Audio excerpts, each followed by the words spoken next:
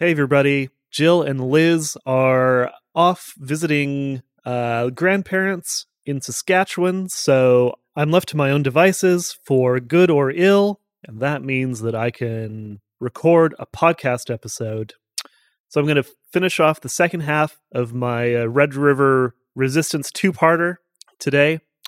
We left off in January 1870 when Louis Riel was elected president of the provisional government of the Red River Colony, with a mandate to negotiate terms of entry for the Northwest into Confederation with Canada. But it's been a while since I recorded the first half of this story, so for those who didn't hear it or have forgotten, and for myself as just a quick refresher, here's a quick recap. In 1869, the British government brokered the sale of Hudson's Bay Company-controlled Rupert's Land to the new Canadian state for the price of 300,000 British pounds. They intended to use the land as a vast industrial, agricultural, and resource extraction colony to serve the interests of Eastern Canadian capitalists. They wanted to populate the new colony with settlers loyal to Canada and amenable to the capitalist economic system. The problem was there were already people living there who controlled their own land and local economy. The most populous among them were the Metis, a self-aware nation of mixed Indigenous European, though mostly French descent, headquartered in the Red River Valley of what is now Manitoba. The Métis were not necessarily opposed to joining Confederation.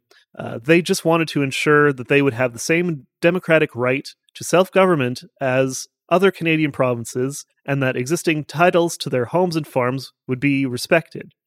Canada, however, had no intention of negotiating with the Métis. At no point during the negotiations on the transfer of Rupert's Land were the Métis ever consulted, nor were any other people in the Northwest. The transfer of Rupert's Land was to be imposed on the local populace by a military force, in the form of a contingent led by Colonel Garnet Wolesely. Prior to the official transfer, opportunists and squatters from eastern Canada began flooding the Red River Colony.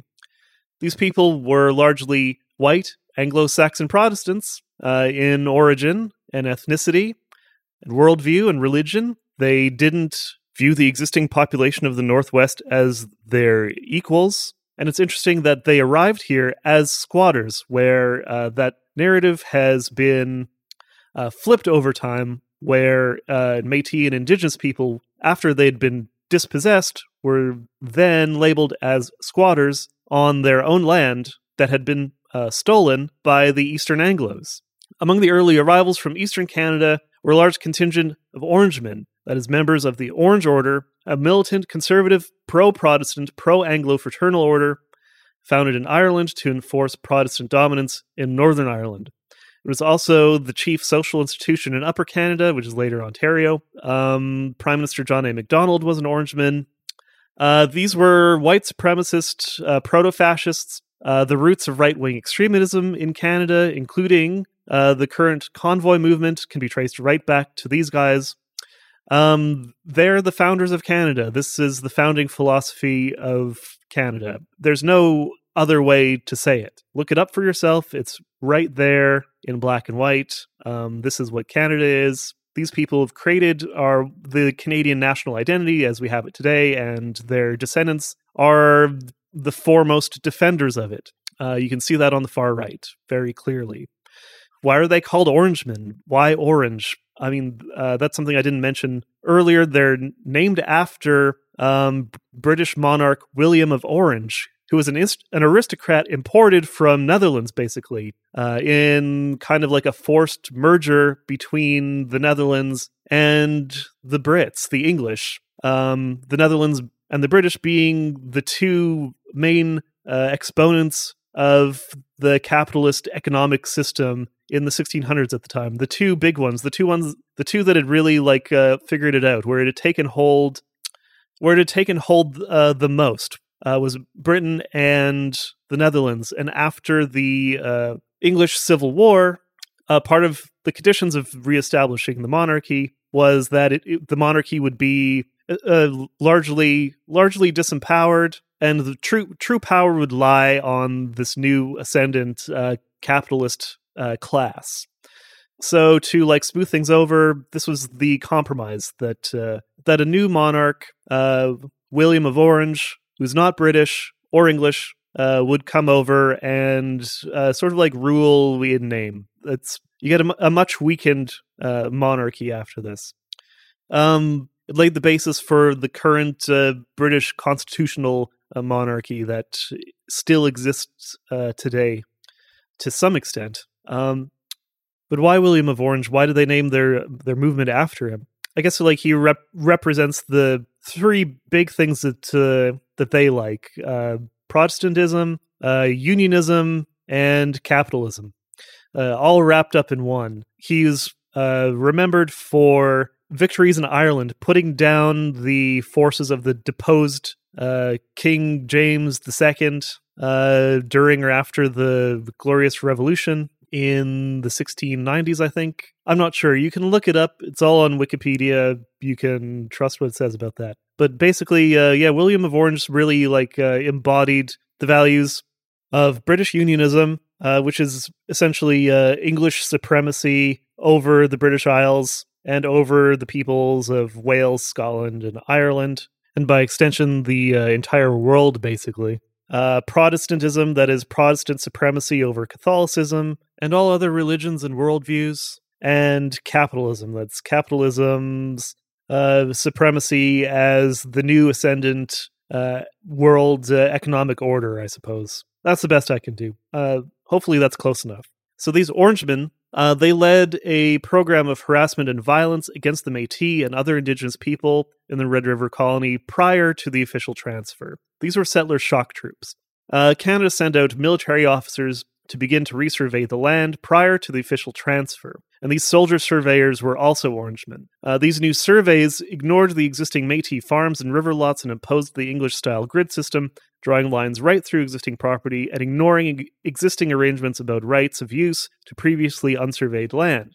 For example, Métis farmers often had other lands that they used for timber that were often marked off by the building of a base of a log cabin as a visual indication that the land was in use, that it was occupied or de facto owned. The Canadian surveyors ignored these pragmatic arrangements, as did the Anglo squatters who arrived before the surveyors, claiming that these clearly in-use lands were unoccupied, largely due to the Métis being absent for blocks of time due to the seasonal nature of the buffalo hunt. But these timber and farmlands were not in fact abandoned, just the people who occupied and used them were off working at their seasonal jobs hunting bison.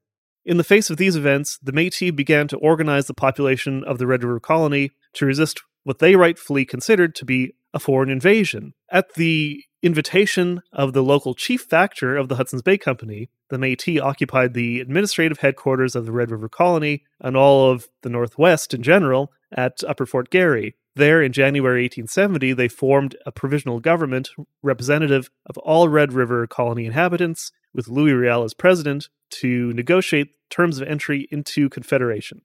So we're picking our story up from there. But to backtrack just a smidge, when the Métis leaders were invited to occupy Upper Fort Garry, the administrative hub of the Red River Colony, that really freaked out the extremist Anglos. And J.C. Schultz, you'll remember him from the previous episode, was chief among them. He was the fake doctor who started what he called the Canada Party. It was really just a gang of thugs, basically.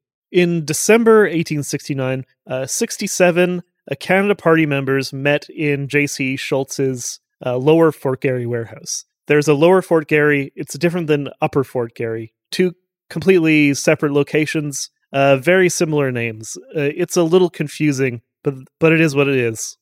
Basically, the Canadian Party met to plot the overthrow of the Métis leadership who occupied Upper Fort Garry, who were governing on behalf of the existing multiracial inhabitants. And these guys were planning a coup on behalf of the newly arrived white Anglo minority. Somehow, word of this got back to the Métis leadership at Upper Fort Garry, and Riel had Schultz and as many of his gang as they could find rounded up and imprisoned. You'll remember Thomas Scott from the earlier episode. He becomes a central figure in the events that follow. Thomas Scott had not been at the warehouse, but when he learned about the arrests, he demanded that the prisoners be freed. When Riel refused, Scott yelled racist insults at him, and so he got himself arrested. He continued his tirades while imprisoned, threatening at one point to shoot Riel. Remember, Schultz is the guy who... he's a white supremacist thug, basically. He's not one of the big brains of this operation. He's an Orangeman. He's a working person. He's a joiner-inner. He doesn't have a lot to gain here other than perhaps some stolen land, if he can survive long enough anyway. So the Métis went around rounding up as many of Schultz's gang as possible, and most of them had been imprisoned by January. They were released once the provisional government was assured of support from the whole settlement. However, Schultz and his followers continued to harass the Red River people. By attacking the French Métis, they hoped to gain support from the English population of the settlement. The whole divide and conquer sort of strategy, you see that now in a lot of the moral panics that you get from the right. This is essentially like the racist playbook, the whites versus indigenous here in Canada, white versus black in the States, etc. The Canadian Encyclopedia notes that on January 9th, Thomas Scott and 12 other men managed to escape from Upper Fort Garry. He and a guy named Charles Mair then found snowshoes and somehow walked 103 kilometers through a blizzard to Portage-la-Prairie. And Charles Mair is another example of these grifters, charlatans, fancy lad sort of fail sons coming out here from Ontario. There's a reason why so many of them came here. They're nominally middle class, but downwardly mobile, or their reputations were kind of pooched out there. So they're coming out here to what they consider to be the frontier to make a name for themselves, make a fortune on dispossessing the people already living here, that sort of thing. Charles Mair is one of these people. He was a contemporary of J.C. Schultz. He considered himself to be an artistic and cultured person. Well, at the same time, he was an ultra-nationalist, incredibly racist. He was a poet in the sense that he wrote poems that were somewhat popular at the time. He had a bit of a following. He was a bit of a famous guy after the events of the resistance. He made a name for himself there. And like a lot of these types of people, he was really popular at the time, very quickly fell into complete obscurity, and nobody knows who he is now. He was born in Ontario. Mair attended Queen's University with John Schultz, and like him, also did not graduate.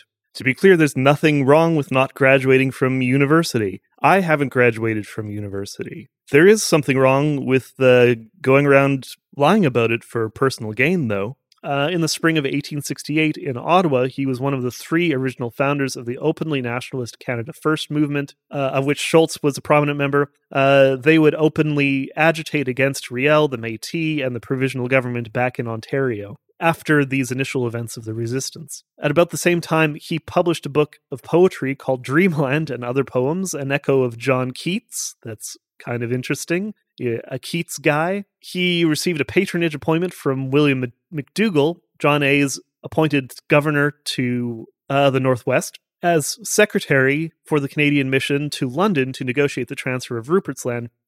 But he was unable to go, so he was supposed to be involved in the Canadian takeover of the Northwest right from the get-go.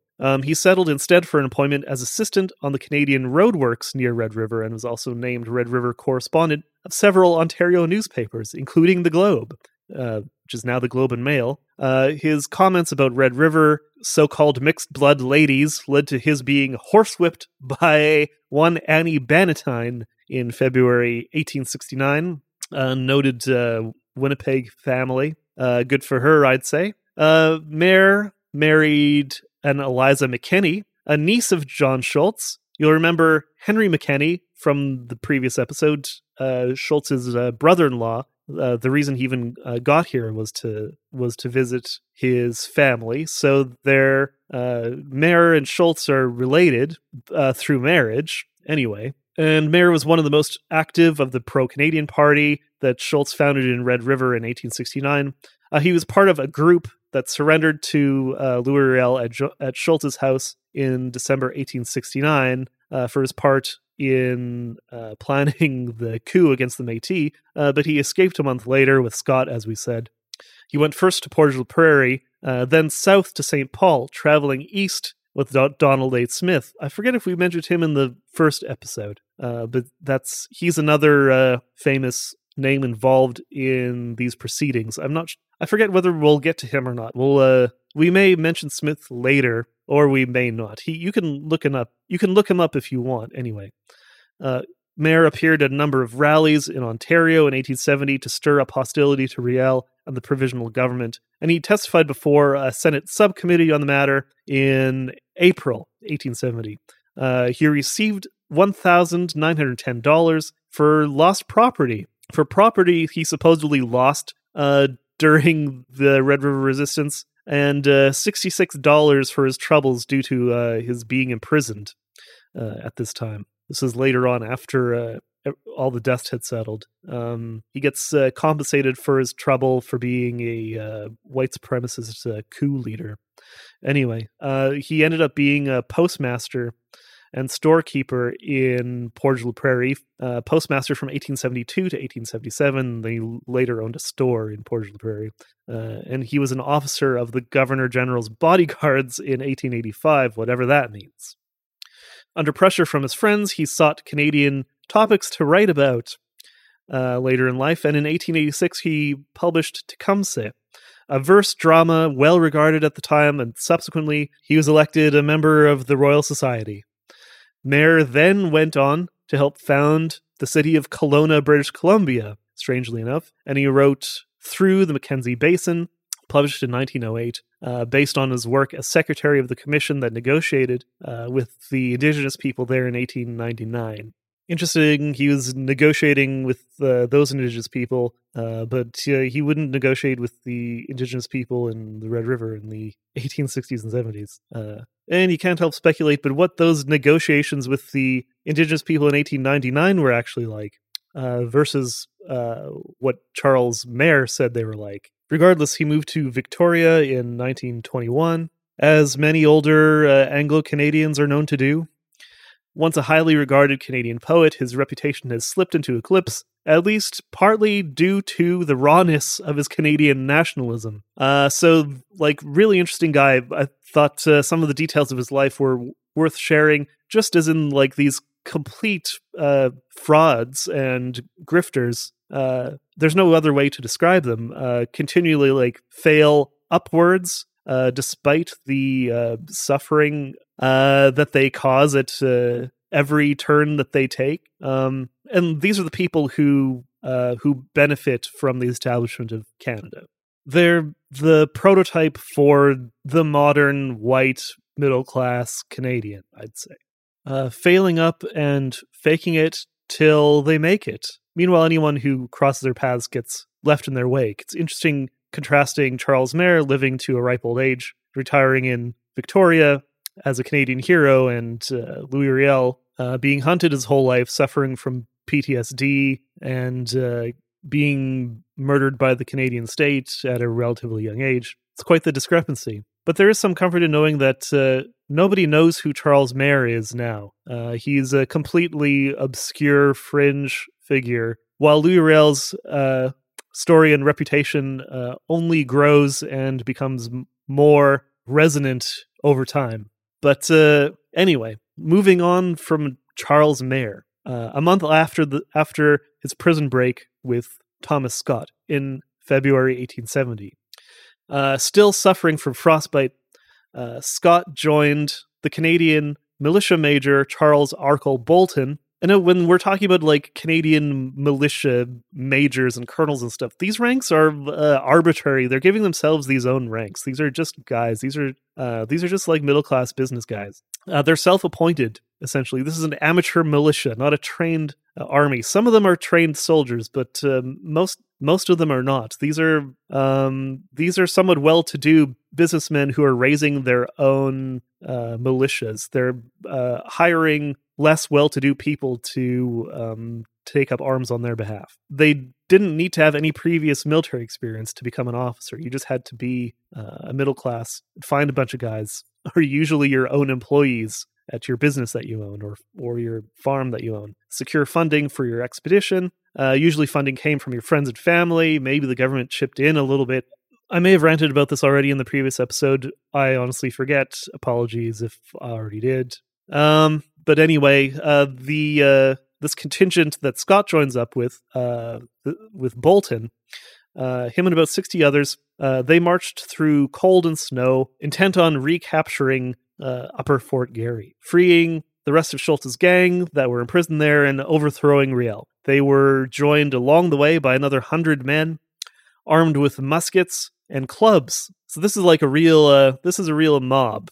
So when they arrived at Upper Fort Garry, they learned that in their absence, Riel had already released all the remaining prisoners. So they were a little bit late. I guess news never reached them, or they didn't care. When many in the group heard this news, they left, they dispersed, but Bolton, Scott, and 45 others remained at Upper Fort Garry, and they continued to agitate for Riel's resignation. Riel subsequently had them arrested. So Thomas Scott gets himself thrown back in jail after having escaped once. He was free and clear. He went back. So a military council of the provisional government determined that Bolton was guilty of treason against the government of the Red River Colony, and he should be executed. After appeals from church leaders and Donald Smith, who we mentioned earlier, who was the commissioner from Prime Minister John A. Macdonald's government, Riel was persuaded to drop the sentence. This incident and Riel's mercy for Bolton improved support for the provisional government in Red River across Canada. So this was seen as very, very positive that they let Bolton go. But that goodwill wouldn't last for very long. Meanwhile, Thomas Scott remained in jail, where he made himself a nuisance, as you can imagine. He constantly complained about conditions, constantly shouting violent threats and racist insults at his Metis guards. They chained his feet and hands, but he persisted. Nonetheless, he persisted. On February 28th, after assaulting one of his guards, 2 other guards dragged Scott outside and beat him until a member of Riel's government saw the incident and stopped them. Riel then visited Scott and, speaking with him through a hole in the door, tried to calm the man, but Scott continued with his racist insults and tirades. And here's where it's interesting to contrast the Canadian Encyclopedia accounts with the Prison of Grass accounts of Scott's trial and sentencing. So the Canadian Encyclopedia contends that Scott was not allowed a lawyer, and because he didn't speak French, he didn't understand the evidence against him. It says that witnesses in Scott's trial were not cross-examined, and only at the end of the trial did Louis Riel address Scott in English and summarize what had happened. One member of the council voted for acquittal and another for banishment, but 4 of the 6 declared Scott guilty and said he should be executed by firing squad. The account from Prison of Grass, based on Métis history, differs considerably from the Canadian Encyclopedia's account. It says, on March 3rd, 1870, Thomas Scott was brought before the Council of War at Fort Garry. His history in Red River had been one of violence and crime. He had been found guilty of robbery and violent assault and had been sentenced to prison. As an Orangeman and passionate racist, he had been involved in intrigues to foster hatred among the population of Red River, and he had instigated a plot for the murder of Riel. Scott had been imprisoned twice in Fort Garry under the authority of the provisional government, and had escaped once by overpowering and beating the guards, at the same time attempting to incite other inmates to do the same. This time he was charged with having taken up arms against the government and with assaulting a guard. He was tried by a jury of 7 men and was allowed to call witnesses and to defend himself. The jury, composed of local residents, found Scott guilty of his crimes and sentenced him to execution. Contrary to the propaganda of the federal government at the time, Louis Riel had nothing to do with his conviction. Riel gave evidence as a witness and, in fact, pleaded that leniency be shown to the accused. Although Scott's execution was a legal action of the provisional government, Ottawa used it as a pretext to generate a racist hatred against the Métis and the provisional government. Some historians still claim that Scott was harmless, but those alive at the time have unanimously condemned him. Howard Adams then quotes a contemporary source from someone who was there and was familiar with the events, who says, "I now repeat that Scott deserved his fate, and I defy any living man who has positively known what sort of a desperate character Scott was to conscientiously put forward the argument that his death was not a measure of public safety." That quote is from a book called The Gibbet of Regina, published in 1886. That'd be directly after the Battle of Batoche in Saskatchewan in the mid-1800s. The Battle of Batoche, which was the concluding event of the ongoing Northwest resistance. Authorship is attributed to an anonymous person referred to as one who knows. So it's really interesting contrasting what is still like the mainstream, mainline official narrative about the trial and execution of Thomas Scott versus contemporary accounts and Métis history.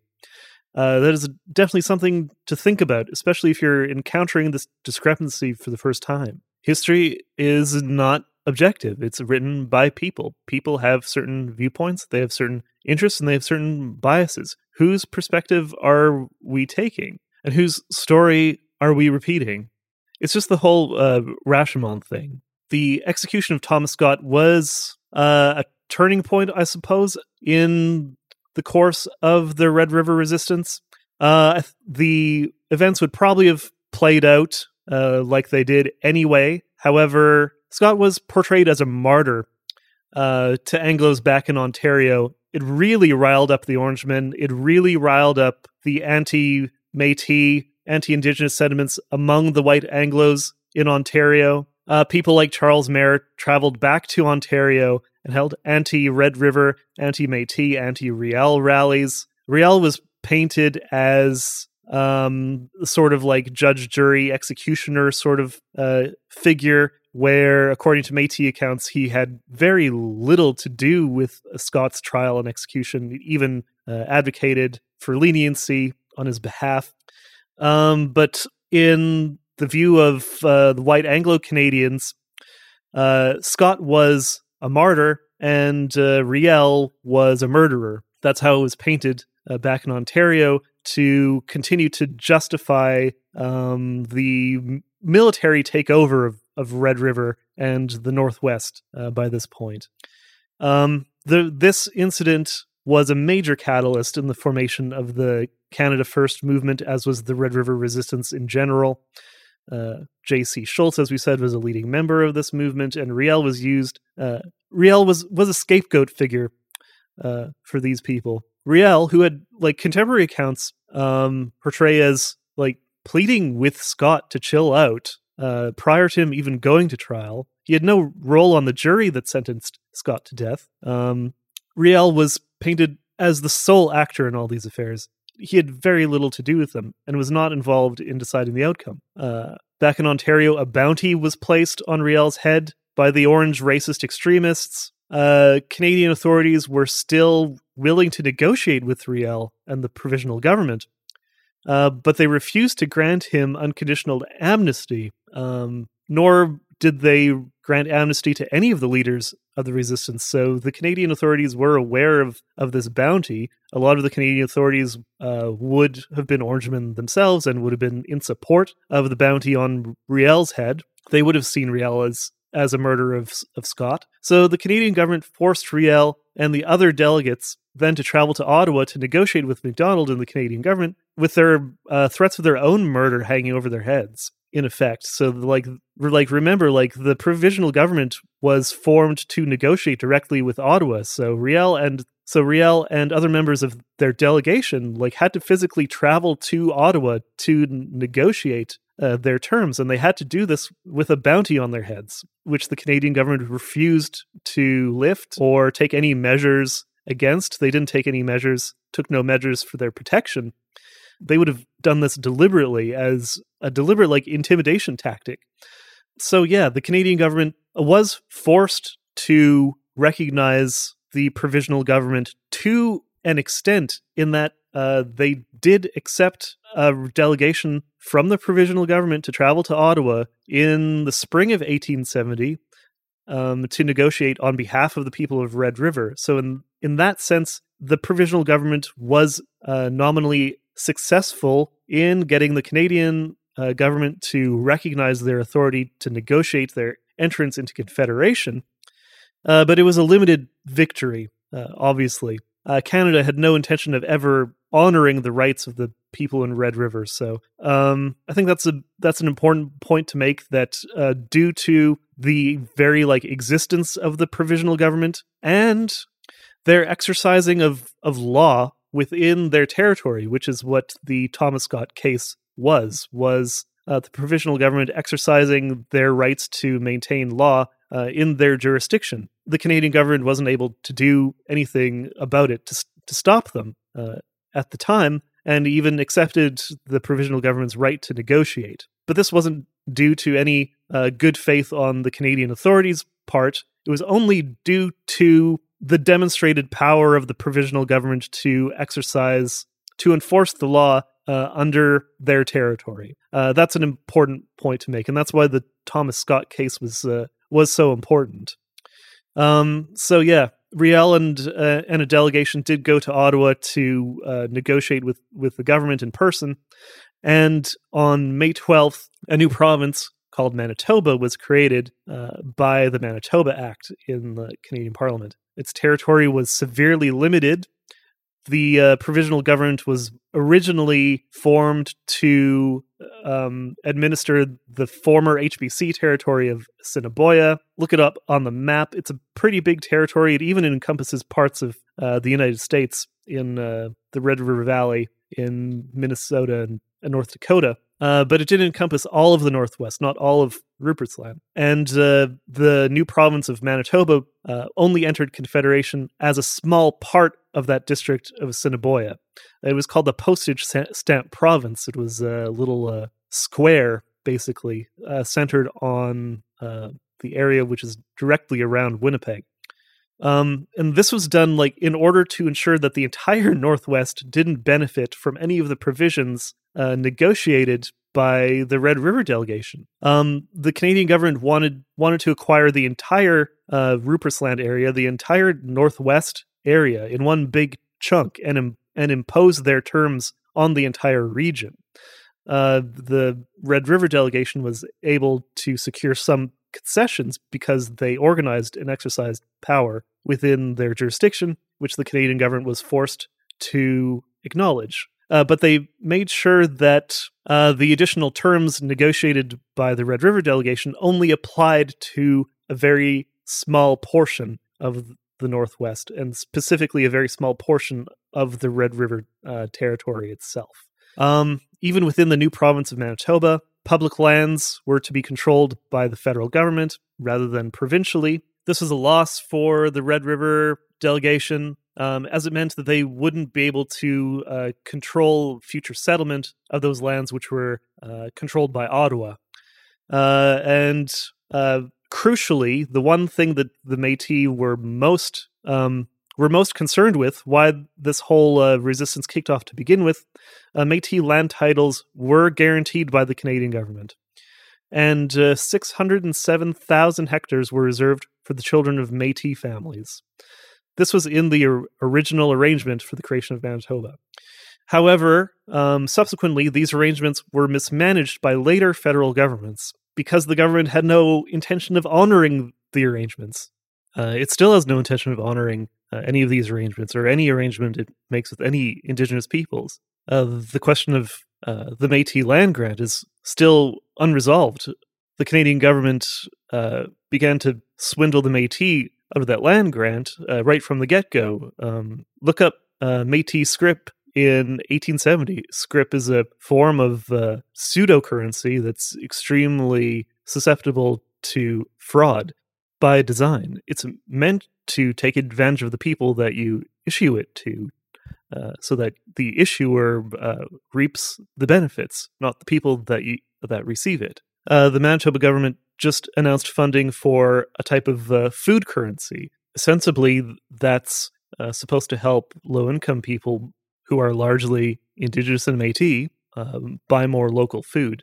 What helps low-income people eat more local food is giving land to low-income people so that they can grow their own food and to give them time to grow it.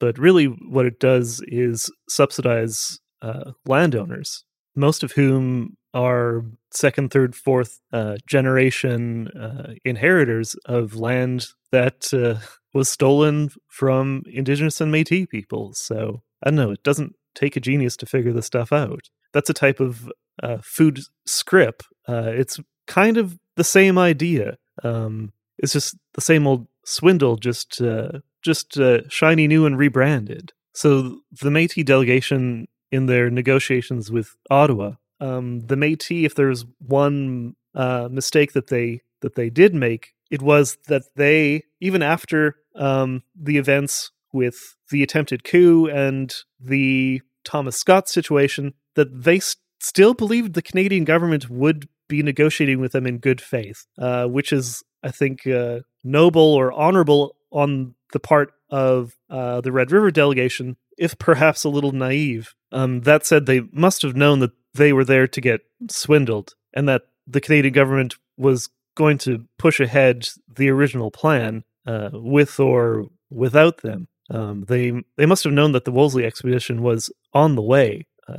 And once they arrived, Canada would be dictating terms at the barrel of a gun, regardless of any deal that they could cut in Ottawa. But I wasn't there. I don't know what they're thinking. They're trying to get the best deal that they possibly could for the people that they represented, their families and their communities back home. So, as you can imagine, the Métis Nation did not flourish in Manitoba after 1870.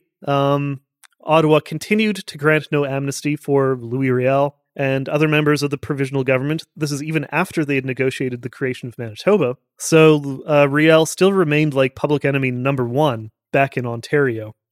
So we mentioned the Wolesely expedition earlier as a means of exercising Canadian authority in the settlement and dissuading American expansionists. Remember, the Canada was mostly afraid of the U.S. coming up and claiming the Northwest before they could get out there.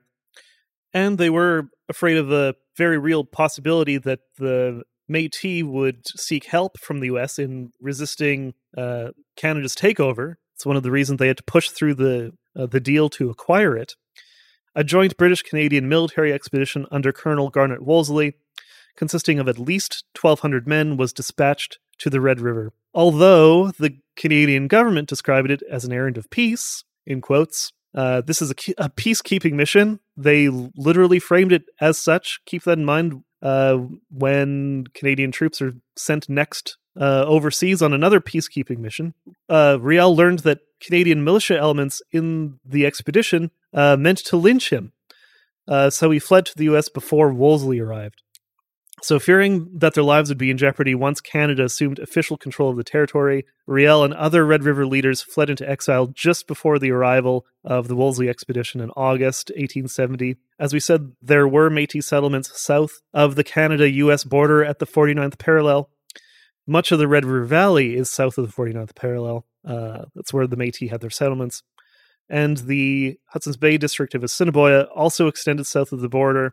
So Riel and the provisional government members, fearing for their lives, could flee south of the border. There were Métis communities and they had family down there. So Riel resided in St. Joseph, North Dakota, where stress and financial troubles precipitated a serious illness, perhaps a harbinger of his future mental afflictions, which he would suffer from for the remainder of his life. So stress due to, obviously, the events of the Red River Resistance and having a bounty on his head from white supremacist extremists, and financial troubles caused by the expropriation of Métis land by Canadians precipitated serious illness. It was described in pretty nebulous terms at the time, but now we'd understand it as the result of significant trauma and PTSD, which anyone would suffer from, given those circumstances. You'd, in fact, find that PTSD and other mental afflictions are a direct result of being dispossessed and colonized, as we know from following the story in Clearing the Plains. So, in the first Manitoba provincial government elections, many Riel supporters were sent to the new legislature, which signaled to Riel that it was possibly safe for him to return home, which he did in May 1871.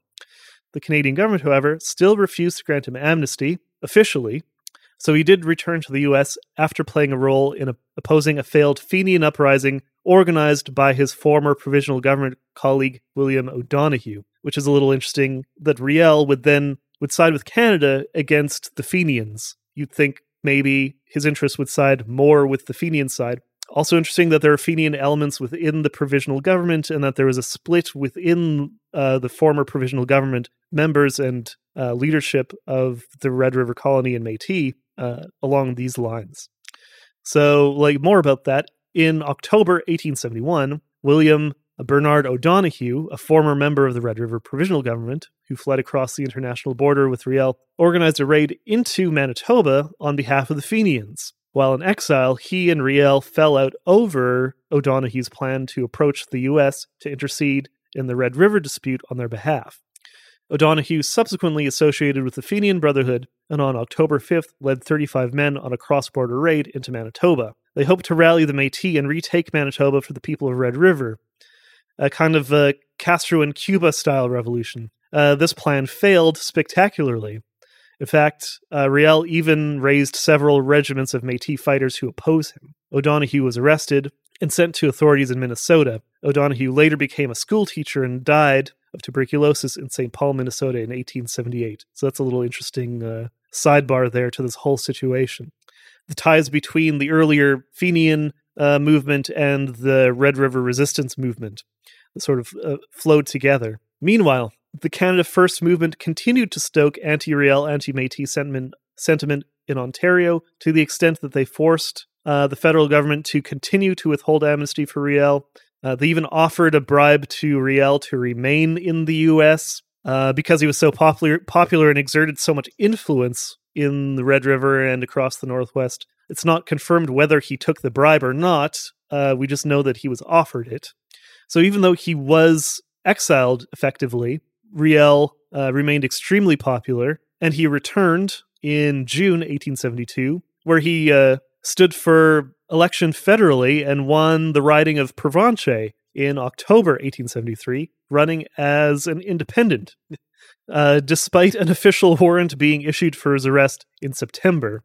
This is likely after he had already entered the race, so the authorities thought that was the time to try to officially get rid of him, so he needed to flee prior to Election Day. Interesting that the current federal riding of Provencher is now dominated by the predominantly Mennonite city of Steinbach in southeast Manitoba. So you have rich Mennonite landowners now representing the federal riding, whose first elected representative was Louis Riel. So that's kind of interesting. So from there, Riel traveled to Montreal in secret, where he vacillated on whether to attempt to take his seat in Parliament in Ottawa. The Premier of Ontario, having personally offered a $5,000 bounty for his arrest. This wasn't just right-wing extremists on the hunt for Riel. It was the Premier of Ontario and the Government of Canada as well. Despite this, Riel was re-elected in 1874. This time he traveled to Ottawa in disguise to sign the parliamentary registry. Our friend J.C. Schultz, who had also been elected to Parliament in the Manitoba riding of Lisgar, now interestingly part of former Conservative interim leader Candace Bergen's riding. Schultz was a supporter of a motion to have Riel's name stricken from the parliamentary rolls, triggering a by-election in Provencher, which Riel easily won again. After which, and again, the Parliament expelled him. You can see Canadian representative democracy in action right there. If they don't like you, they'll just kick you out. It doesn't matter if you've been democratically elected. they just won't let you in the building. Meanwhile, Ambrose Lepine, you remember he was the guy who turned back Canadian Governor McDougall at the border. He'd been arrested and tried for his role in the execution of Thomas Scott, and he was himself sentenced to death. However, much of Quebec was sympathetic to the Métis cause and supported amnesty for Riel and Lepine. So due to public pressure in Quebec, the Governor-General, Lord Dufferin, acted on his own initiative to commute Lepine's sentence, and this was in January 1875.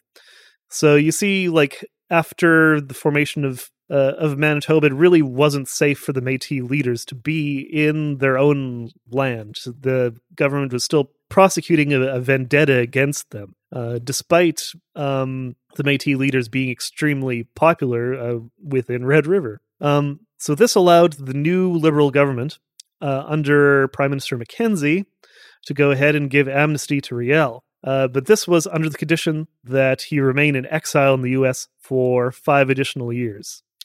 But even though he now had amnesty from the federal government, that doesn't mean that the racist psychopaths are going to stop hunting you. They still had their own bounties out on his head. Due to this, Riel's mental health continued to deteriorate. He continued living with the Catholic order in the U.S., but was smuggled to Montreal and put under the care of his uncle, who later had him committed to an asylum in Montreal in 1876 under an assumed name. He was then later transferred to Quebec City due to his doctor's fear of his being discovered and reported. So he was living as a fugitive, basically, with his mental health destroyed and being largely unable to care for himself. Throughout the 1870s, the bison herds continued to dwindle and were gradually exterminated, due in large part to American policy designed to starve out indigenous populations south of the border, but also tacitly supported by the Canadian state. The economic base of the Métis people had disappeared. Canada reneged on or refused to follow up on any of the terms negotiated by the Red River Provisional Government. Métis claims to their lands were ignored. Their lands were resurveyed and granted to increasing numbers of European settlers, including my own Mennonite ancestors. They soon became outnumbered by the new settlers and relegated to the margins in their own land. They suffered ever-increasing levels of abuse and harassment by the new arrivals, who viewed them explicitly as lesser humans, savages, and outlaws who defied the government and the natural order of things, and so were deserving of their fate. Under these conditions, many Métis, understandably, moved westward, following the dwindling bison, and because for many, their homes simply no longer existed. Their farms were given to Orangemen and other racist patriots of the British Empire, or European settlers, often of insular, ultra-conservative, radical fringe religious sects, like the Mennonites, like we mentioned earlier, who spoke neither English nor French and had no knowledge of the history of the place they now occupied, or no ties to the land whatsoever. Their only claim to the land was issued by the federal government of a country 2,000 kilometers away that only came into existence a few years before. Louis Riel settled in the area of Fort Benton, Montana, where he worked as a trader and an interpreter and as an activist against the whiskey trade, the disastrous effects of which he could now see in his local community of dispossessed Métis. He would return to Canada in the 1880s during the events of the Northwest Resistance and the Battle of Batoche, a later more explicitly violent and tragic attempt by the Métis and other indigenous peoples to assert their rights to self-government and basic human dignity, after which the British imperialists and the Canadian expansionists would finally exact their revenge on Riel for his role as lead spokesman for the Red River people 15 years prior. He was arrested and hanged for treason at the Northwest Mounted Police Barracks in Regina on November 16, 1885. And this period is covered in Chapter 9 of Clearing the Plains, which we'll hopefully get to in subsequent episodes. I think in the last episode I mentioned something about talking more about the Catholic Church's role in the events of the Red River Resistance. Honestly, their role seems to be a little peripheral to the main narrative. If you want to dig around a little bit, I'm sure you could find more information on that. Probably the most central Catholic official involved in the resistance events was Bishop Taché, a nominal advisor to Riel and the Métis leadership. Riel himself was trained as a Catholic priest, and the Métis were by and large Catholic, as we've said before. But church officials, Catholics, Anglicans, and other mainline Protestant groups will come into play more so after the events of the Northwest Resistance and the residential schools start to become established. In Prison of Grass, Howard Adams is a bit disparaging about Bishop Taché. I think he sees him as a stooge for Ottawa, working directly with the Macdonald government to try to pacify the resistance in Red River. He would later advocate for amnesty for Riel.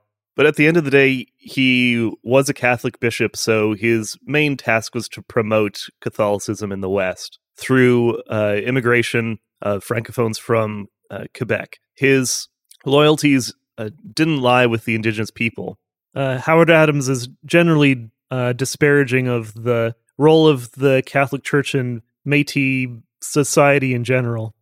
And we should also mention that we're missing the perspective of the women in this narrative of the resistance. We obviously know there were women there. Red River people had families, and the women were carrying the brunt of the the social labor, child raising, elder care, that kind of thing, taking care of things at home, while the men are off having meetings or bison hunting, things like that. But they'd be doing most of the day-to-day legwork to keep the actual community running during the events of the resistance. And then, of course, when we're talking about dispossession, and that's an inherently violent process, and there was violence involved, and women would have bore the brunt of that violence from the newly arriving settlers. So this narrative of the resistance is incomplete until we get that piece added in. So if I'm going to revisit this topic and revise it, I'm going to be looking for more of those sources. So I just wanted to mention that.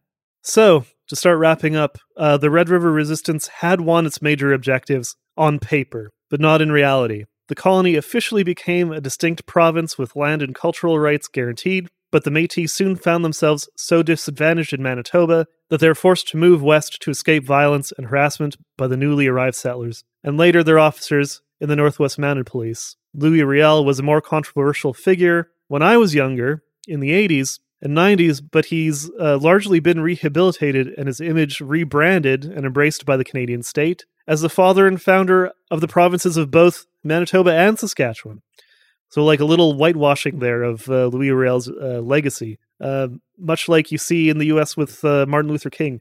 Sort of like de-radicalized figure where the more controversial aspects of his story are downplayed or like not mentioned at all. They're sort of like embraced as part of the ongoing Canadian multicultural identity sort of project later on once the people who knew what happened are long dead and gone. So certainly Riel's role in the events in Red River and later the Northwest resistances can't be ignored. His personal story is fascinating just because he was branded in Ontario as the face of the Métis resistance right from the beginning, but to single out Riel as the primary actor in these events is to paper over the actions of everyone else around him and to downplay the real and necessary role of all Red River people, of all racial configurations, men, women, children, elders.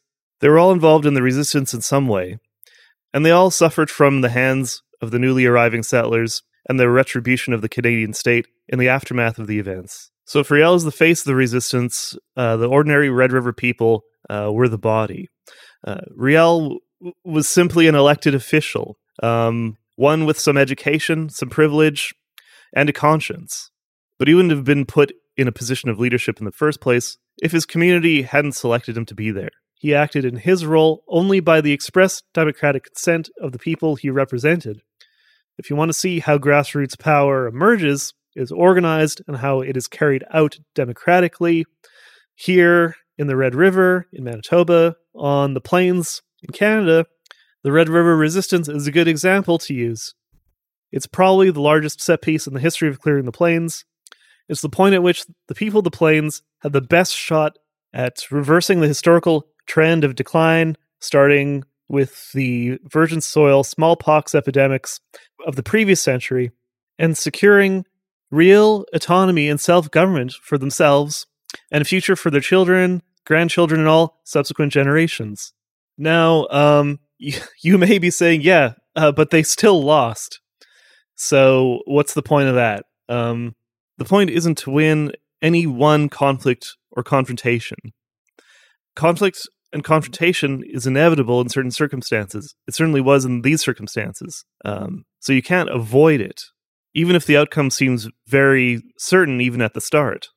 Some resistances do win, despite overwhelming odds.